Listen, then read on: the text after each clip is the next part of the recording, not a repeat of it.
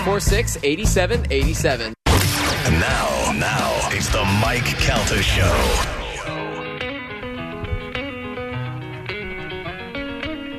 .901 on the Mike Calta Show. It's 102.5 The Bone. David Blaine's going to join us at about 20 after this morning. We're going to be talking to Taran Killam from formerly of Saturday Night Live. Now on the NFL Pylon, which is on Prime Video, which I don't mind. I was thinking about this yesterday because I saw a commercial that the Steelers game is on Prime Video this Thursday, right? Yeah. Is that right? Yeah. And I was like, I wonder if Galvin had it. Of course he does. Of course he has it. I do. Who doesn't? Because if you have Amazon, you have Prime Video. Prime Video, so. yeah. All right, we're waiting for Carmen. Let me know when TK's ready to go. I don't know why I just feel like that's what I want to call him. TK? Yeah. TK Lounge? Taran Killam showed up in a movie that you did not expect him to be in. Do you know what it is? No. He's been in a lot of places. I didn't expect him to be in Hamilton either. 12 Years a Slave. He was in that. And I remember whenever he showed up, I'm like, he's so nice and funny. Yeah. Don't be mean to the guy. What? I don't remember. He was I think he was one of the guys that took the main guy and sold him off. Oh. If I remember correctly. I know he's in it. Yeah, but I was like, oh, man. Carmen, is he on the hotline? She had to call. They were having some issues, so I texted her. Oh, okay. Well, just let me know when it's ready to go. Line 2? Yeah, Carmen. Hold on. Taran Killam, how are you, sir? What's going on? Good morning. Hey, so Galvin just told us you were in 12 Years a Slave? Yeah, I've had the oddest career of all time, you guys. when I was watching that, you showed up. I'm like, but he's so nice. Why would he do that? I'm the only person in the world who was in an Academy Award-winning film and also MTV's Undressed. I had the opportunity to meet you one time. You were very nice, but you seemed like it was at the Saturday Night Live after party. How weird is that you guys were all forced to go to that party? I don't know. Quite honestly, at first it's the best because you're at your dream job and a restaurant in Manhattan has stayed open till 3 a.m. for you. Yeah.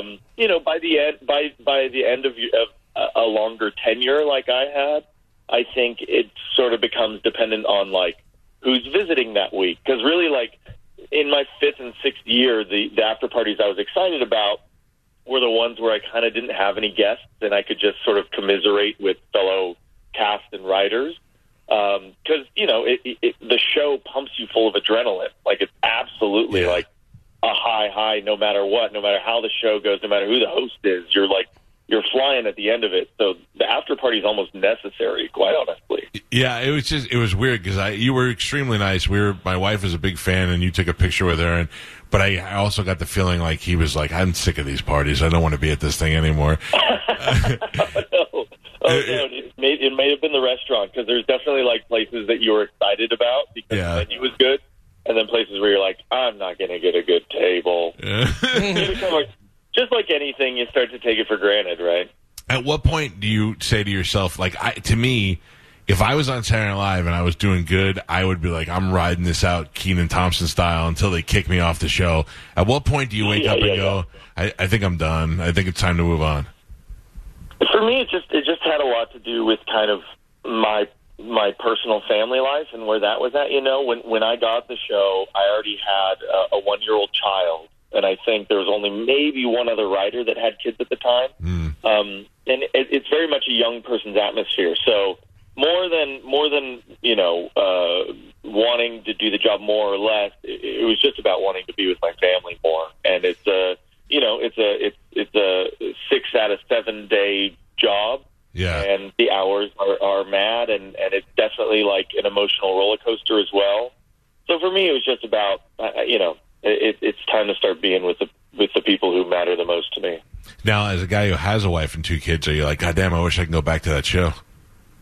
Yeah, exactly. Yeah. Now that I've got teenagers, I'm like, take me back. Now, you have teenagers. Do they realize that they have cool parents yet? Do any teenagers think they have cool parents? No, I know my son doesn't think I'm cool whatsoever. I don't think so. We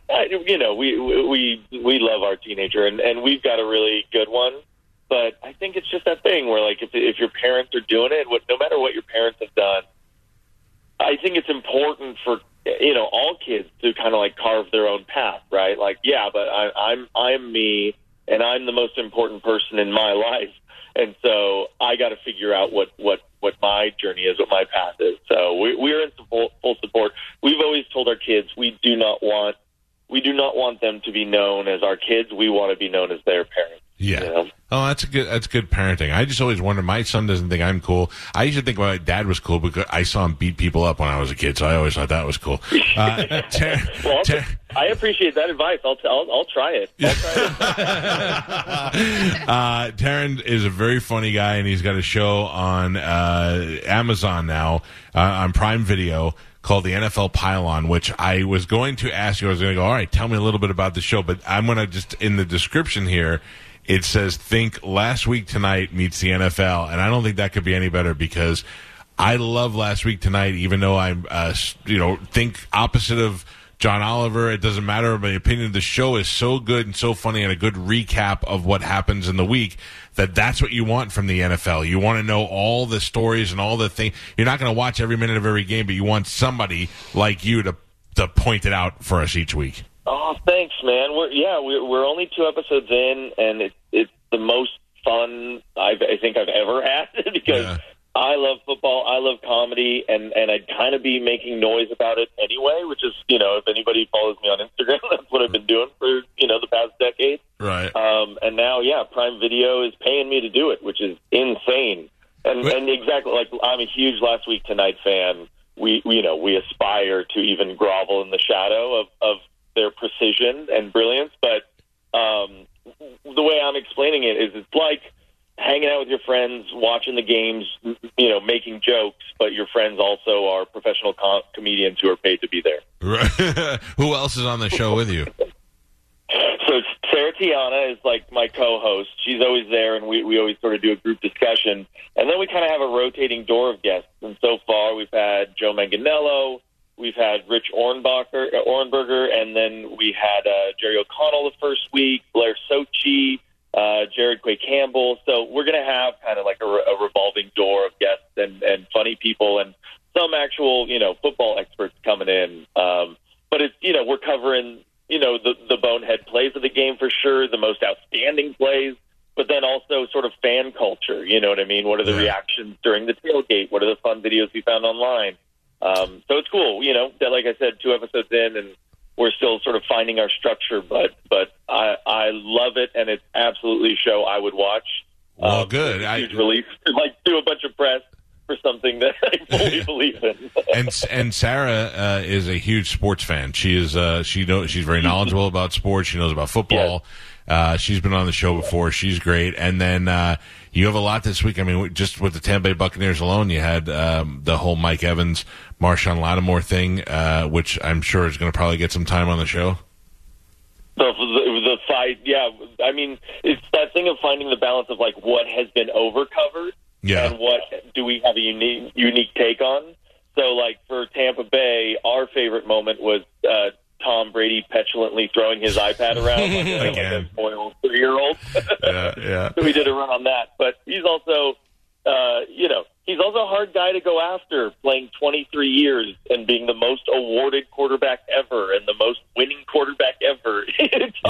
It's hard to find flaws, so when one appears, you jump on it. It's true. And you look at that guy and you're like, how could he still be playing at this level and still be so handsome? Anything he does to screw up, you want to be on top of. Exactly. The show is the NFL Pylon. It premiered on September 14th. You can watch it. I'm sure you can watch old ones too. At 7 p.m. on Prime Video on Wednesdays of the regular season. Taran Killam is the host. Sarah Tiana is there. Hey, dude, it's good to have you on the show. You're a very funny guy, and I think I know you're a Rams fan, and I know this is right up your alley, so I look forward to checking out the show. Really appreciate it. All right, buddy. Have a good day. There you go. The great Taran Killam from Saturday Night Live. And he's funny. He's very funny. He's very funny, and he is like started as a musical, and not a musical, but like a theater entertainer. And a lot of these guys who are on Saturday Night Live are comics looking to get on Saturday Night Live. He was a pure actor, entertainer, and that's why he was able to do Saturday Night Live, and then went on to Hamilton, and then the MTV's Undressed. Yeah. He's actually has more than just comedy stuff, so... he does some good impressions, too. Yeah. You know what, though, Galvin? I know I could picture him, and I remember noticing him in Django, but I can't picture it in my head right now. No, 12 Years a Slave. I'm sorry, 12 Years a Slave, yeah. It was at the beginning, and I believe that he is one of the guys that takes the main guy and sells him. All right. Yeah, because he does have that mean white guy face. A little bit, yeah. Like it's you happy. turn it on, yeah. Like he's frat boy, but also could be racist. And good faking it. Where I'm nice guy, and then all of a sudden you're like, oh, Right. He's not nice. Yeah. He's a bad dude. Mm-hmm. All right, I guess, Spanish, we should probably take a break before David Blaine. Yes, he's at 9:20. Okay, so let's do that real quick. We'll take a quick break, and then when we come back, David Blaine will join us. David Blaine has been on the show before. He is a good guest, and now he is going to do a residency where he'll be out in Vegas. We'll be able to tell you all about that and a possibility of flying somebody out there to see him. It's the Mike Calta Show. David Blaine is next on 102.5 The Bone.